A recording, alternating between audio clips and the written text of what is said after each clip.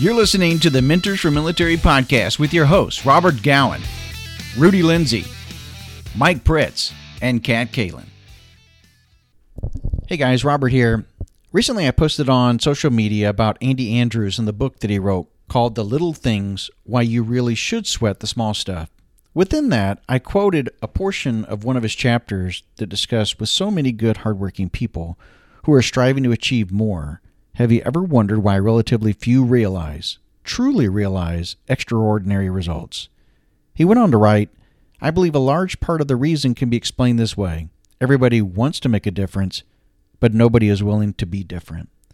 In this episode, Jason Dickinson joins me as a host, and we talk about this very subject and about the groups that you're associating yourself with and how, if you want to achieve success, you may want to evaluate those groups and the path that you're currently on. Hope you enjoy this podcast. Sit back, relax, and get ready for another episode of Mentors for Military. So the other day, I posted a post on the Instagram page that was talking about how people compare themselves to average. And so I thought it would be kind of cool to talk about that. And as we were just talking about it, in a lot of cases in business, we tend to focus on the law of averages. So we always look at what's the average process flow time, or what's the average cost, or what's the whatever, and we're looking at the average size, time, process flow, whatever the case may be, and throughput. And in many cases, that's because we're programmed from a very early age, whether it's our socioeconomic environment or perhaps our parents and how we were brought up, and looking at ourselves and differentiate ourselves, but we always tend to focus on the average. And so when you do that, I think it kind of sets you up as well for programming yourself, for how you identify who you might think is your peers or your peer group. It's almost like, like school teachers, they got the bell curve where, it's exactly what you're talking about. Like you're looking at the entire group and you're looking for this bell curve of where's the average. And that's I hate those. Kind of how you define some success, somehow that's where we want to be. Yeah. We want that perfect bell curve. And it's so crazy because when you start thinking about data, you can't really get a good bell curve off of 20 or 30 people, but I swear they tried, and so it never tends to work. But and I used to hate that I would make a really good grade, and then somebody who really didn't tended to get a better score because many more people end up making higher grades, or enough, I should say, in that small percentage. But yeah, it is very much like that. So when we start thinking even as a youth again and looking at role models or who we want to emulate, we tend to start looking at people that not necessarily are better than us, but they could be better in a sport or something of that nature.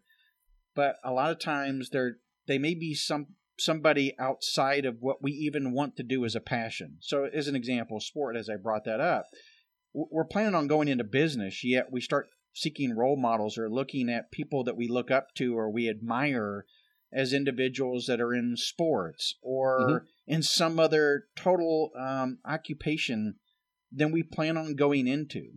So we don't end up picking the right group and stuff to actually try to emulate or follow after or study the best practices from. Or it's also if you kind of look at it in a different light where, for me personally, I just switched, I transitioned careers. Yeah. I'm not saying that, military, my previous career being in the military would be a bad group of role models to look at, but because I want to go into business and be an entrepreneur, now I'm looking at other entrepreneurs as role models. So it's almost where, if you think about it, it's this switch you need to make to where what group of people or, maybe you have to define success first of all, but what group of people, are most likely going to show some sort of traits or whatever, that can help you achieve your next level of greatness, whatever that might be. And so your last group might not fit the bill of the next group. It's, from my perspective, that's kind of where I'm at right now in life. I made this 180 switch, and things are just very different. Even in a book that I read very early on, probably about 20 years ago, I guess it was 15 years ago, something like that, whenever it came out, was a book called Rich Dad, Poor Dad. And I talked about this in a previous podcast. But basically, the writer was talking about how his poor dad was his real dad when you read the book. And the rich dad was actually his friend's father, who was very successful and rich. And he thought his friend's father would share the plan to success. And actually, he taught him some very valuable lessons the hard way.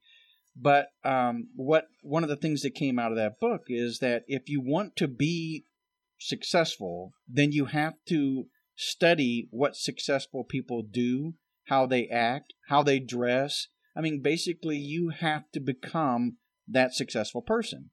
So even in your military career, let's say in achieving something like wanting to go into special operations, you started focusing on, all right, what are the steps to that meeting that success, or what you consider to be that successful point, and what are the things I need to do? But it's much more than that. You wanted to then surround yourself with people who have already attained that, so that you can get the feedback, the knowledge, understand what is it going to take from a mindset, what is it going to take from a physical standpoint.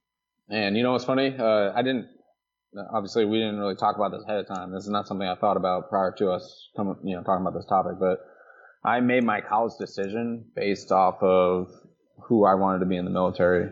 So I knew I was going to go into college and go to RDC. That was my sole focus in life, was join the Army. And I looked at 3 different schools. I'm not even going to tell you what schools they are because it means nothing about this, right, about, why I made my decision. But I wanted to go into combat. I wanted to be a Ranger.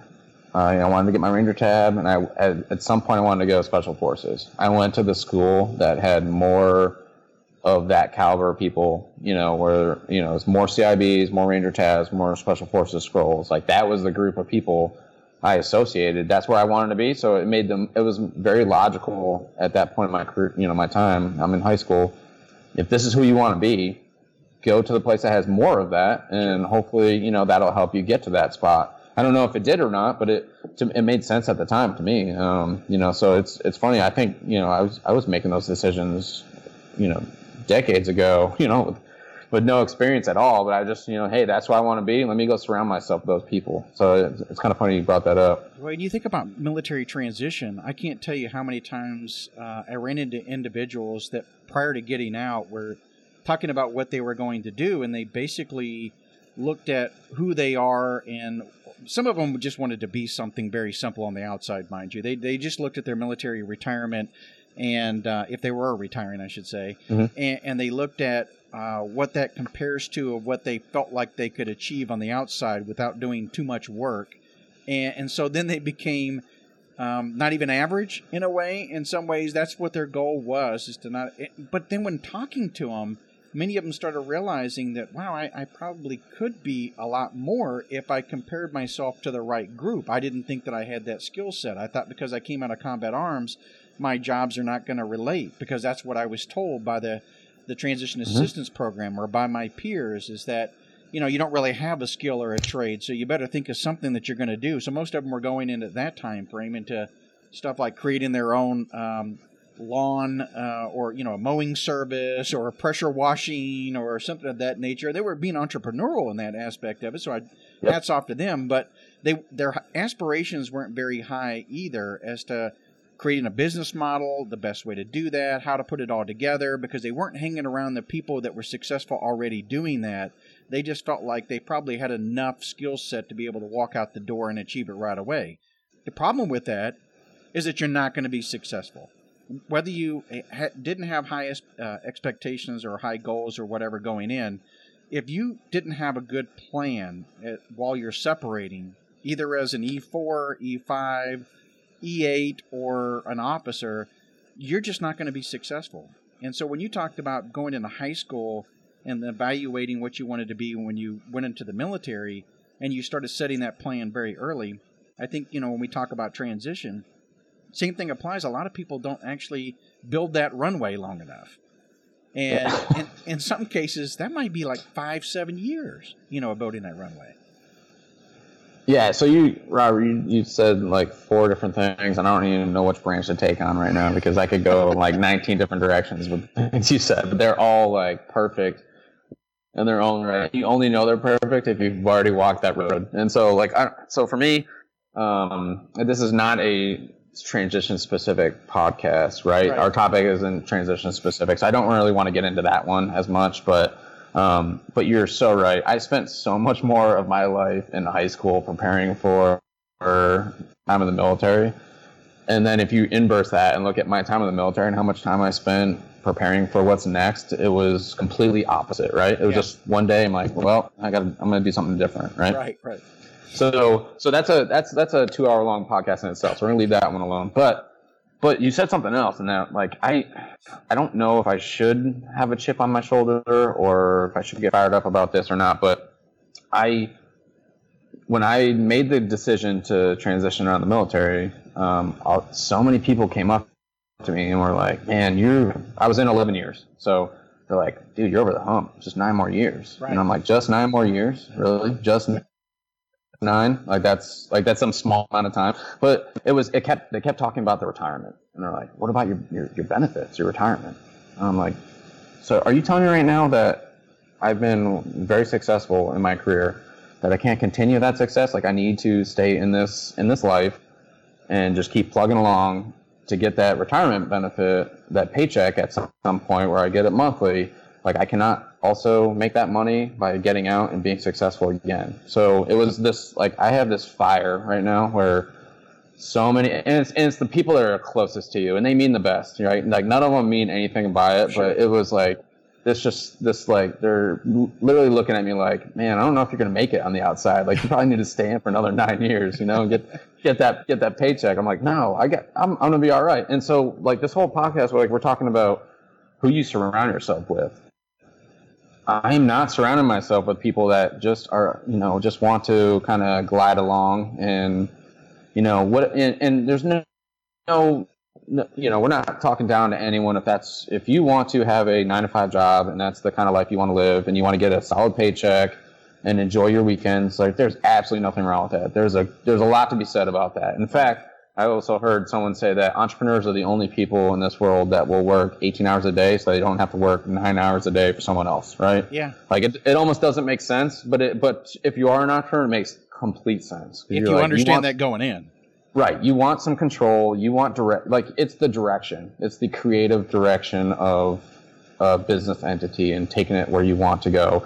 But you can't really be successful, I think, if you are going to surround yourself by other people that don't have that same kind of vision, because it's going to detract, I think. Because over time, they're going to be, hey, what are you doing? It's Friday night. Let's all go out and, go get beers. You're like, no, I gotta execute this business plan. It takes 18, 20 hours a day. I don't have a Friday night, like, I'm glad that you can. So I think, your initial point of, we're the average. I've heard this on other podcasts too. Like, you're the average of your 5 closest peers or friends or contacts, right? Like, so if you think about that, who are the 5 closest people to you right now? How much time do you spend with them? You're the average of that group. So you kind of want to level up your average, which is kind of an inverse. I think on your Instagram post, someone made a beautiful comment, and the comment, I think, if I get this right, was, yeah, but if that group lets you in, what's that say about you, like, or that group, right? Like, right, totally. Because you're not as good as them, so like, how are they? They're not playing by that same rule. But also, I think it kind of brings up another point of mentoring. I was told very early on that you need to both mentor up and mentor down at the exact same time. Oh, that's just because you need mentoring does not mean you should mentor other people. So, I mean, I think that would be the way we answer that one comment of, like, well, obviously that group doesn't have their stuff together because they're letting you in. But I don't know. For me, it's it's a law of averages in a good way, right? Yeah. You're the average of the people you surround yourself with, and so make that a really good group of people that have some, they don't have to be the exact same vision or the exact same future, but it's all self-driven, motivated people that want to go achieve success and define it their own way, right? Right, or define it your way, and you're surrounding yourself with people who have the same type of goals, same types of vision. And to your point, it may not be the same industry, same occupation, or whatever that you're looking at going into, but you're just trying to get people who are driven and like-minded in that sense. Now, that doesn't mean you dump your current friends. That probably wouldn't be a good idea, but it's you have a lifestyle that's supporting your work, and there's a lifestyle that supports, your off time as well. So when you're trying to get in the mode of being successful when it comes to your workplace, then you're going to need to make sure that you surround yourself with those right people. And, when you think about how we were growing up, we did this throughout our lives. And what we ended up doing in some cases is closing off groups and closing off people because we felt like they were not necessarily fitting what we wanted at that time. But what we're talking about is thinking outside of that and trying to think of where you want to be. And you might find that those people that you had moved out because they're not the right now might be the next step. They may be the people who are very much looking forward, and that's the reason why at the moment you didn't think that that's where you wanted to be, but that's really where you do want to be. So it's going back and reassessing even perhaps some of those relationships that you had in the past, because they may still be part of your network unless you burnt the bridge. I also think that if you're looking at being successful in a specific industry, it does make sense to follow the innovative leaders of that industry, right? Like it makes sense to kind of see what they're doing because they're modeling success right in front of your eyes, and you should emulate that at some point. But it's also important to realize that if you are only in that industry and you only look at that industry, you're going to miss benefits of an outside network of people. So earlier I said, if I want to be an entrepreneur, if I just hung out with just my military friends all the time, it might not be the best core group of people, but I'd be foolish if I did not maintain that contact, because especially in the entrepreneur, realm, it's a disciplined approach. It's people that can think outside the box. It's you're throwing problems every day that you don't necessarily have the answer for. Like, if I said, if you got up and started doing a talk in front of a group of people and you were asking them, who am I describing? If you said that same speech in front of a military crowd, they'd be like, you're talking about someone in the military. If you said that same speech in front of entrepreneurs, they'd be like, you're talking about an entrepreneur, right? Right. There's crossover in that. Yeah. And I think it's important to surround yourself with people that are going to help you get to where you want to go, your next level. You're emulating other people. But it's also important to look outside of that bubble, because you can bring in things that maybe that inside group doesn't necessarily readily see. And I see that a lot, which, I work at a simple store right now and people come from different backgrounds, and it's important to listen to those other backgrounds because they bring something to the table that you didn't have, right? And there's some importance to that. So I think, if we're talking about, the law of averages, it's good to, have a touch point in different industries or different groups of people, different walks of life, because it gives you a different perspective, and it's something that you can look to, hey, can I apply this to what I'm currently doing? Yes or no. So that's something else I was kind of thinking about. Yeah, it certainly begins with having looking inside yourself, introspectively, as to what your shortcomings are. Where is it that you need to shore up those gaps? Who are those individuals, perhaps, that you can reach out to? If they're close enough to where you can actually include them into a circle, great. But if not, it might just be, book reading. It could be listening to podcasts. It could be, whatever that's going to give you the knowledge base that you're going to need to fill those gaps and be much more successful. So in the beginning there, I wasn't putting down those who transitioned to went into occupations that may be perceived as not, the average person or something of that nature. Mind you, every person as they exit the service is going to have a different approach to what they want to be or what they're considering as far as success and how they measure that. I think what we're talking about, though, is have a plan. And your plan, you may realize, needs a longer runway. So if you're going out of the service and you think you can fly by the seat of your pants, which some do, or build their parachute on the way down, that's perfectly fine because some are able to do that with no problem. But most people, I think, are going to need a longer runway. And so I've heard entrepreneurs that came on this podcast in the past who have said that plan your attack basically so that when you transition, you can remain from working for about a year, 6 months to a year, so that you can find yourself, what you really want to be now that you're separated from the military and from that environment and from those groups of individuals. and do some soul searching before you proceed forward. If you're still going to be an entrepreneur, understand that what sets them apart is, one, their ability and tolerance to risk, how they have embraced that. That's a very tough thing. Some people just can't be willing to put up their home, their cars, work those long hours and everything else, and realize that there may not be a payback for a couple years. And then also the second thing that sets entrepreneurs apart is that their desire to be different. You know, I talked about in a past podcast a long time ago about a CEO in a group I was in, where I asked a question of this particular CEO about why aren't we going out there and looking to be innovators? You know, instead we tend to kind of, you know, hold back and everything. And the response was, well, we'd rather be fast followers. So fast followers were basically people who are following behind the leaders, but realizing that they're going to make mistakes along the way. So if you can learn quickly and adapt, and then you might be able to overcome.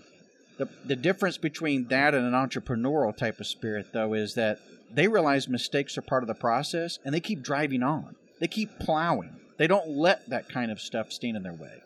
You know? Yeah. I was listening to a podcast today, and the discussion was Reid Hoffman was the guy that was talking, and he was saying that in his company he wants his managers. He's okay with them making mistakes 20% of the time as long as they're moving fast. You know, so it's this embrace. He's embracing this culture of we're going to fail but fail forward kind of thing. Right. I would rather us fail doing something than fail because we weren't proactive enough and the industry just moved wildly too fast for us to keep up with. And I think that I think I noticed that around everywhere I go. It's either there's almost like two kinds where like there's a slow bleed of failure where like you don't realize that you're failing until it's like too late and it's been happening for a decade, you know, and it's just, there's millions of examples, right? But like, you know, Sears, right? Sears Roebuck, man, like what an icon of industry that this country had. And it was just a slow decline, and they're just continuing to close stores, you know? Think about like Kodak. Kodak started off. Kodak. Yeah, Kodak is a great example because, I mean, this is an organization that always thought the camera was going to be around and people were going to actually have photos that they're going to need to have developed. And so they were in the film business. That's primarily what they were in. And they didn't realize that the trend was changing and digital was taking over. Mm-hmm. And so the paper, you know, printing and stuff was pretty much going, how many times now do you take a photo on your phone or a camera and it automatically goes to your PC or remains on your camera and it's never printed? You go into people's homes, there's not as many pictures anymore hanging on the wall of family members, except for maybe those one or two ones that they had a professional photographer do, that they put one or two of those photos up. Hell, I even have one of those little frames in my house that actually has... It's just rolling pictures. Yeah, exactly. Yep. Yeah, no, so, I mean, we are talking about, like, it's this, I think we can trace it back to, you know, your circle. So if you're in charge of Kodak, you know, and like if you only are thinking groupthink the way things are always going to be this way, you know, you're going to run into the digital age. But someone like what if they were friends with people that were in Silicon Valley where things were just like light years, like just burning things up. Oh, you know, totally. You know, like it's one. So it's this, you know, it's the law of averages. Like you should be scared if everyone you talk to is in your own little camp, like. Especially if you're a business owner, like you're missing it because you're just going to see your own little spot, and that's it. And at some point, someone's going to blow right by you. Yeah. I don't know. In consulting with business and everything, I find too that a lot of people, especially in the supply chain world, which are a lot of businesses, by the way, end up producing some kind of product or service that they're selling out there, and especially if it's a tangible product, it's going to be delivered to the end customer. So Amazon is the benchmark now, you know, and of course, you know, it's going to change a little bit with their purchase of Whole Foods and how they're going to deliver their products as far as food. And of course, that could totally change the food industry. And so you have all these companies that are, you know, living fairly well. They had small margins that were out there thinking that they were leading the marketplace. And Amazon is going to turn their world upside down. You know that some way, somehow, because Amazon today is the Apple of 10 years ago. You know, and so they have become the new benchmark and standard. If you're now not surrounding yourself with people who understand that model, who have grown up into it with a ERP system or an MRP type of system and stuff as well, to evaluate the full supply chain and providing products and services to customers, you're going to be behind the power curve, especially even in the food business, because they're going to figure out a way to deliver that to your front door. And many years ago, there were actually companies that went out there and tried to get you to purchase your groceries over the internet, and it wasn't successful by the 2 or 3 that did that. Amazon, I have a feeling, is going to change that in some way, you know. Right. Absolutely. Yeah. No. So it's like, this is probably been one of the cooler week and a half, especially if you follow entrepreneurs and you listen to podcasts and stuff. Like, this Amazon thing is amazing, and it's one of those things where I think Gary Vaynerchuk early on quoted, like, you know, Amazon, so Whole Foods became a company way before Amazon did. Mm-hmm. Amazon rode right past them into a $1 billion company and then bought Whole Foods. Like, think about that. Like, so let's say I start a business today, right now. 10 years from now, some business that starts way after me is going to come past me and buy me up.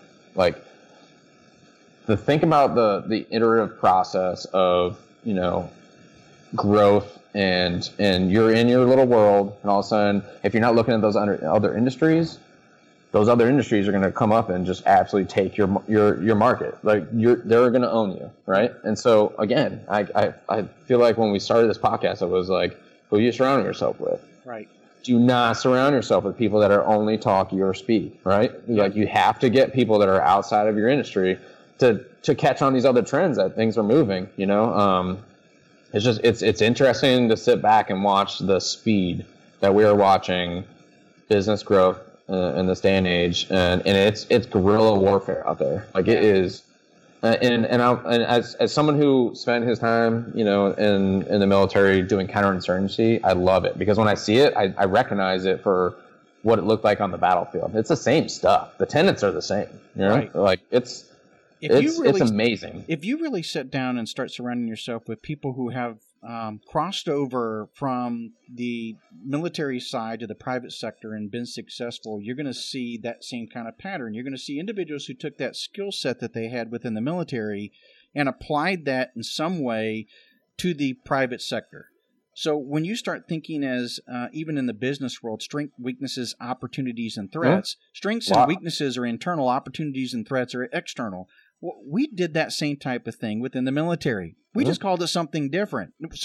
So when people start using this communication, if you understand that language and you're hanging around people who can help you translate what we're talking about to the business environment, all of a sudden now you're going to find your peer group has shifted quite a bit. You're not lost in a conversation. You're leading the conversation. And you know what's really interesting to me is, if you took let's say 2003, it's really not 2003, but let's say 2003 to 2008 as a case study, look at just the U.S. Army or U.S. Marines, it doesn't matter, pick one or two or lump them together. If you looked at the type of Army or Marine Corps we were when we invaded Iraq to the type of organization we were in 2008, you're talking generational shift in a very small amount of time. Yep. And so our enemy changed on us, and they were very nimble at the time, and we were able to, as a huge, massive organization, think about it and quickly adapt and pivot to it. I want to say, like, what if Sears hired, like, you know, Petraeus and a bunch of other people, like, and it was back in the day where, like, their sales are declining and all these nimble people are coming into, you know, the nimble companies are chomping at them right now. These little insurgent groups you can't even name. There's so many of them. They're just everywhere. You don't even speak their language.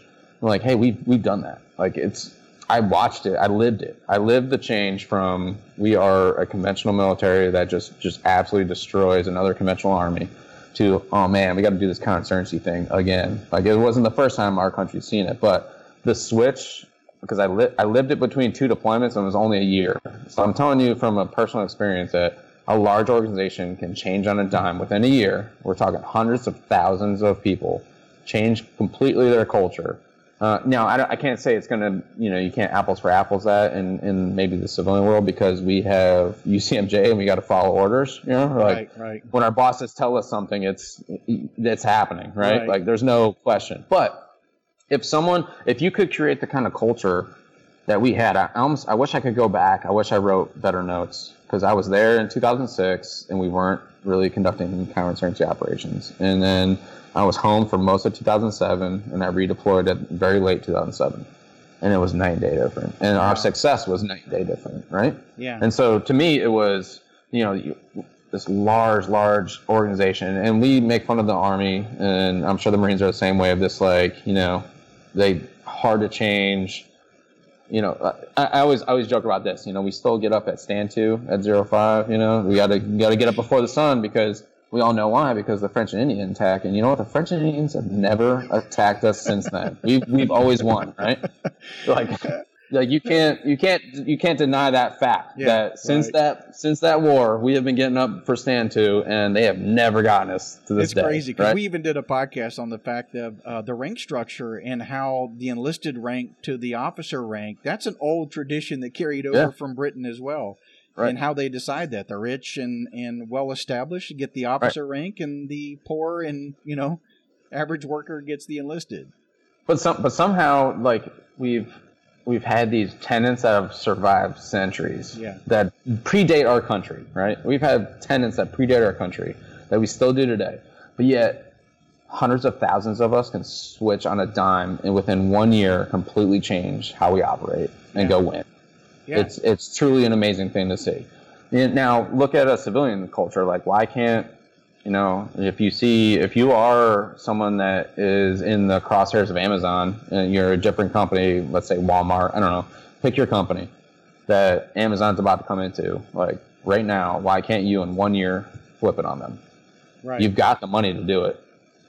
Yeah. Right? I don't know. I mean, I think a lot of folks, when they start looking at switching over to the private sector, it's a little bit different than the military in terms of strategy, because in the private sector, you're looking at the balance sheet and top and bottom line results, and in many cases, even shareholder value if you're actually out there as a publicly traded company. But what you're describing is the nuts and bolts. It's down to the basics of pitching and hitting. It's the basics. You understand the basics of project management, making widgets, making it streamlined, looking out there in the marketplace, who is doing it as a benchmark, and who do we want to compare ourselves to, and, that type of intel, and what are the threats that we have currently to the organization, and why can't we achieve this? Is it a case of money, resources, or time? And if we had no limitation for any of those, what could we achieve? And so our mindsets from the military tends to be focused in that way. That's a very valuable asset, to your point.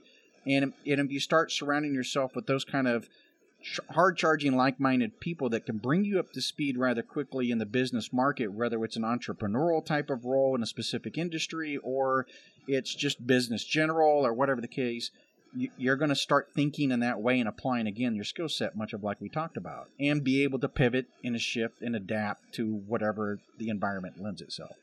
And, something I don't know when to kind of bring it up in this talk, because we could have brought it up, from minute one on this podcast. But, we talk about, who your peers are, in law of average, right? You're going to be the average of the group you're with, or if you only see your peers, that's what you assume is achievable, and you're going to stand there.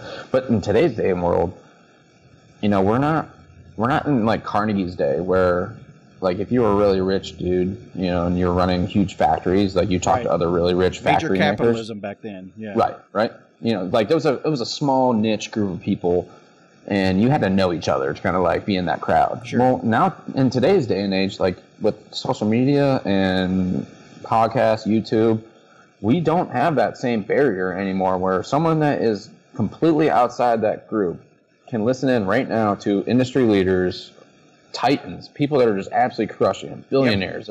They're putting it all out there, and so something I truly believe, if it's the law of average and you're the average of the 5 people you surround yourself with, you can digitally surround yourself with amazing people. Right. Now there's a catch-22 to that, and it's a rabbit hole, and there's 1,000 people you can pay attention to. So you can spend your entire life just listening to podcasts and never actually doing anything because you're spending 19 of your hours listening. But, at no other time do we have this access to this many people. Pick and choose your industry, whatever it is. You can find the successful people. Guaranteed they have content out there that's free that you don't even have to pay for, and you can listen in and learn. And I do it all day long. Like I do not. Yeah. I don't mess around anymore. Like I'm soaking in every free. Like if I'm in a car, I'm not listening to music, man. I'm learning. Like, well, in my business, I should say in what I do and everything in business, which is what I'm involved in on the private sector now, it's keeping up with that marketplace. And so I kind of, when I give advice to people, one of the main things I say is that we all have 24 hours in a day. Mm-hmm. How are you using your 24 hours to better yourself? Yeah. Now, granted, you gotta sleep somewhere in there to be rested, to pay attention, to move forward the next day, but you've got 24 hours. Let's start breaking that down as to how you're really how much are you now on your phone and doing different things that don't apply to success, reaching your passion or success.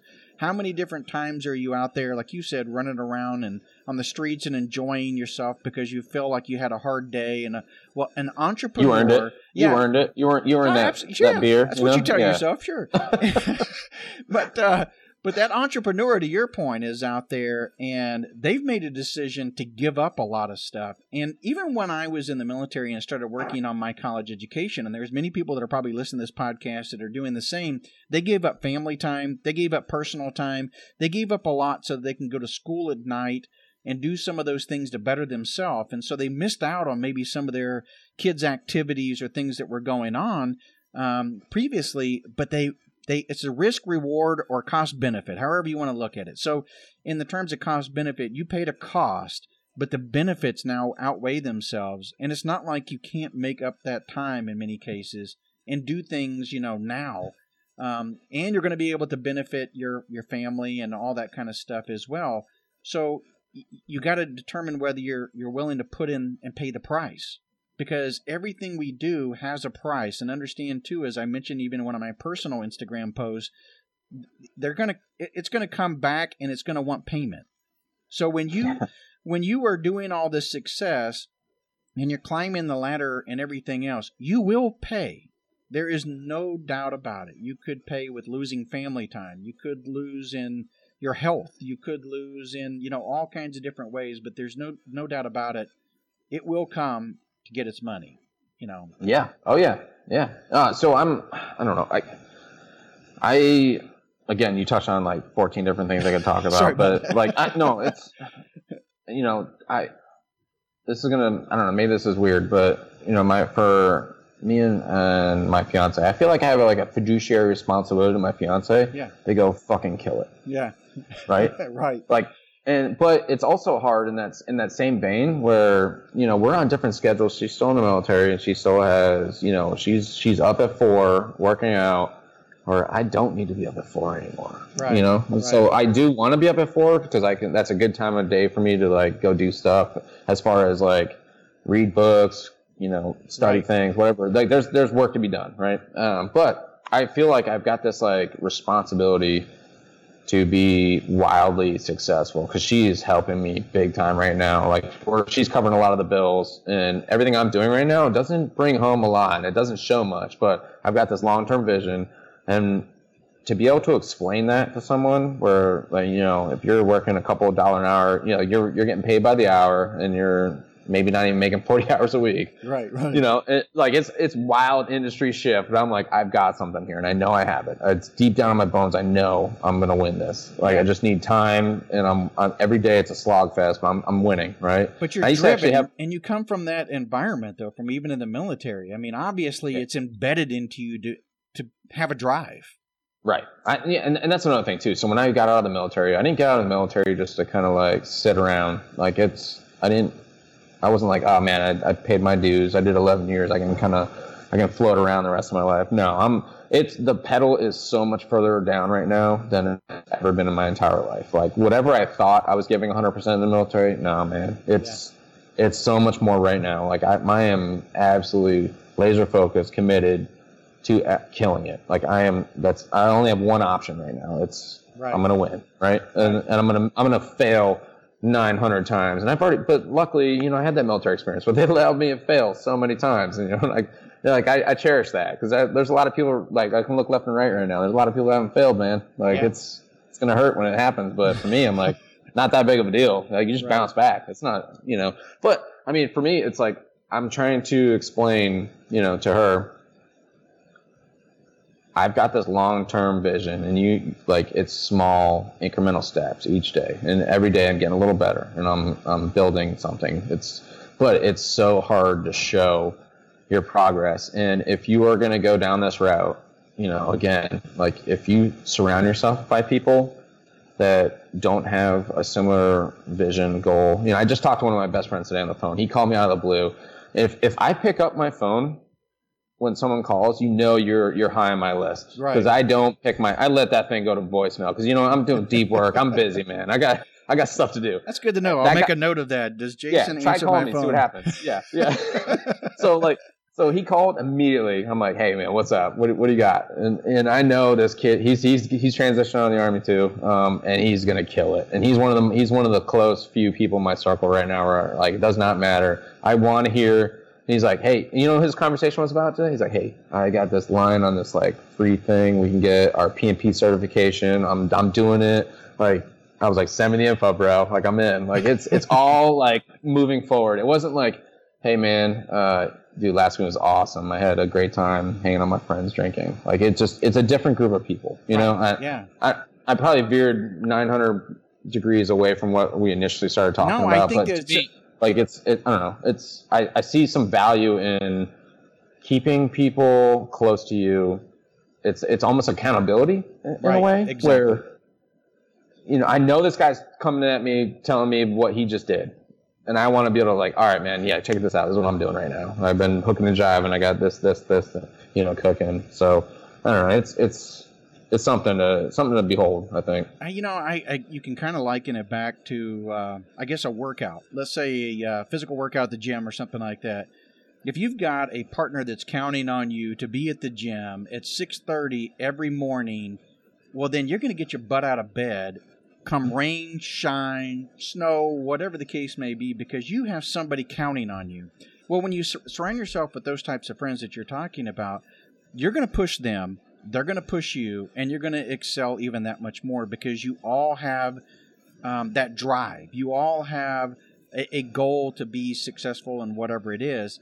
And again, you may be on totally different objectives as far as what your passion is, but it doesn't matter because they're going to push you. Hey, Jason, yeah, man, you know, it sounds great. Hey, have you thought about this? Or are you looking at that? Geez, yeah, I forgot about that. You know, hey. And you have that time to actually feed off of one another of what you're learning. Like he's giving you input that you could possibly use in what you're doing. Then again, it may be input that you can't use because it's not industry-like or business-like in the same sense, but it still may apply in a different way to your relationship, to your, you know, to something along the way. So again, it's that having individuals that are very like-minded, surrounding yourself with those types of people. And but I think, again, it begins with understanding who you are, that you may need to change in terms of how you look at yourself and how you evaluate your success, because you might be undervaluing yourself, and you need to reassess that and get more confidence. And then, you know, then it's surrounding yourself with like-minded people that maybe have the same types of drives and for passion. Yeah, I don't know. I have and I hope it doesn't show, you know, if you meet me face to face, but I have this like thing inside me where when I realize someone around me is just like laying up their shot, they're not giving their best. Like to me, I immediately write you off, and I'm sorry, I'm done. Like you're not talking to me, man. Like maybe you talk to me, I'm not listening. Right. I couldn't care less. Like I can read it so quickly, and I'm like, you're just not trying. Like it's, man, you know, and maybe it was the military. I hope it was the military. I don't know, but maybe it was that, you know, I know people that lost their life, and I'm so freaking happy to be here. Like I love I love waking up every day in this country. This country is freaking amazing, and it's so much fun. And I've got friends that aren't here right now. And to me, maybe that is like the driving. I never actually thought about what my driving, focus is or what's keeping me going, because there's some days that they suck, they're not great. Right. But man, do you turn me off? You're the quickest thing to turn me off is just you not trying in life. And I see it a lot. But the other part of me, and this is maybe like, I don't know, maybe this is like maybe I wish I was a better person, but every now and then when like I see, people not trying as hard, I'm like, good, more for me. Like I'm going to, you're hungry. Yeah. I'm going to win. Yeah. I'm going to take your lunch money. Yeah. So I totally, I don't know what's right about that. No, like, I see what you're saying, though. I mean, but I think, too, that it's in the military, it's probably easier to hide it because you have certain requirements that you have to meet. You have to be at a certain place. You have to do certain things. And so you may find people that kind of go through the motions, but yet they still look like they're giving some effort because it's a required part of the job. In the private sector, I think it shows a lot easier, and you end up seeing those individuals, especially if you're very keen to it and you're looking for it and very observant, you're like perhaps yourself, then you're going to notice it very quickly. Yeah, I haven't read McRaven's book, but I'm pretty sure Admiral McRaven says, if you want to change the world, make your bed in the morning. Yeah. The basics. Yeah. That's the line right there. Like, just execute, man. Yeah. Fucking wake up and fucking execute. Like that. Like it's the one of the greatest lines I think I've ever heard. Like it's like that sung to me, and like and every time if I don't make it, I'm like, man, no, I don't have it today. I used to keep track. I should do this again. My buddy who called me, that guy that called me, he gave me this like calendar, and we would plan the year out, professionally, personally, all that stuff. Right, what you want to do that year. And every day on that calendar, I would write if I won or lost. And some days I win, and some days I lose. But it keeps you like at the end of the day. Yeah. You write win or you write lose. Like, what did you do that day? Yeah, I probably do that anyway. Like 2:00 in the morning, where I wake up and I go, good God, Yeah. You probably should be doing that kind of self-accountability, and if you're not, then you might want to question why you're not in some way. If it's not popping in your head, even if you're not writing it down, but if it's not popping in your head. Because if you can write down if you won or lost, it means two things. It means you have a checklist of things you want to accomplish, and you either met those goals or you didn't. Two, the second thing, and probably the most important thing, the thing you alluded to, is that accountability, the introspective accountability. Like I don't need someone else to tell me I lost. Right. I don't. Right. I know. Right. Yeah. And I wake up with that, and I'm like, all right, I'm going to bounce back. Today's going to be different.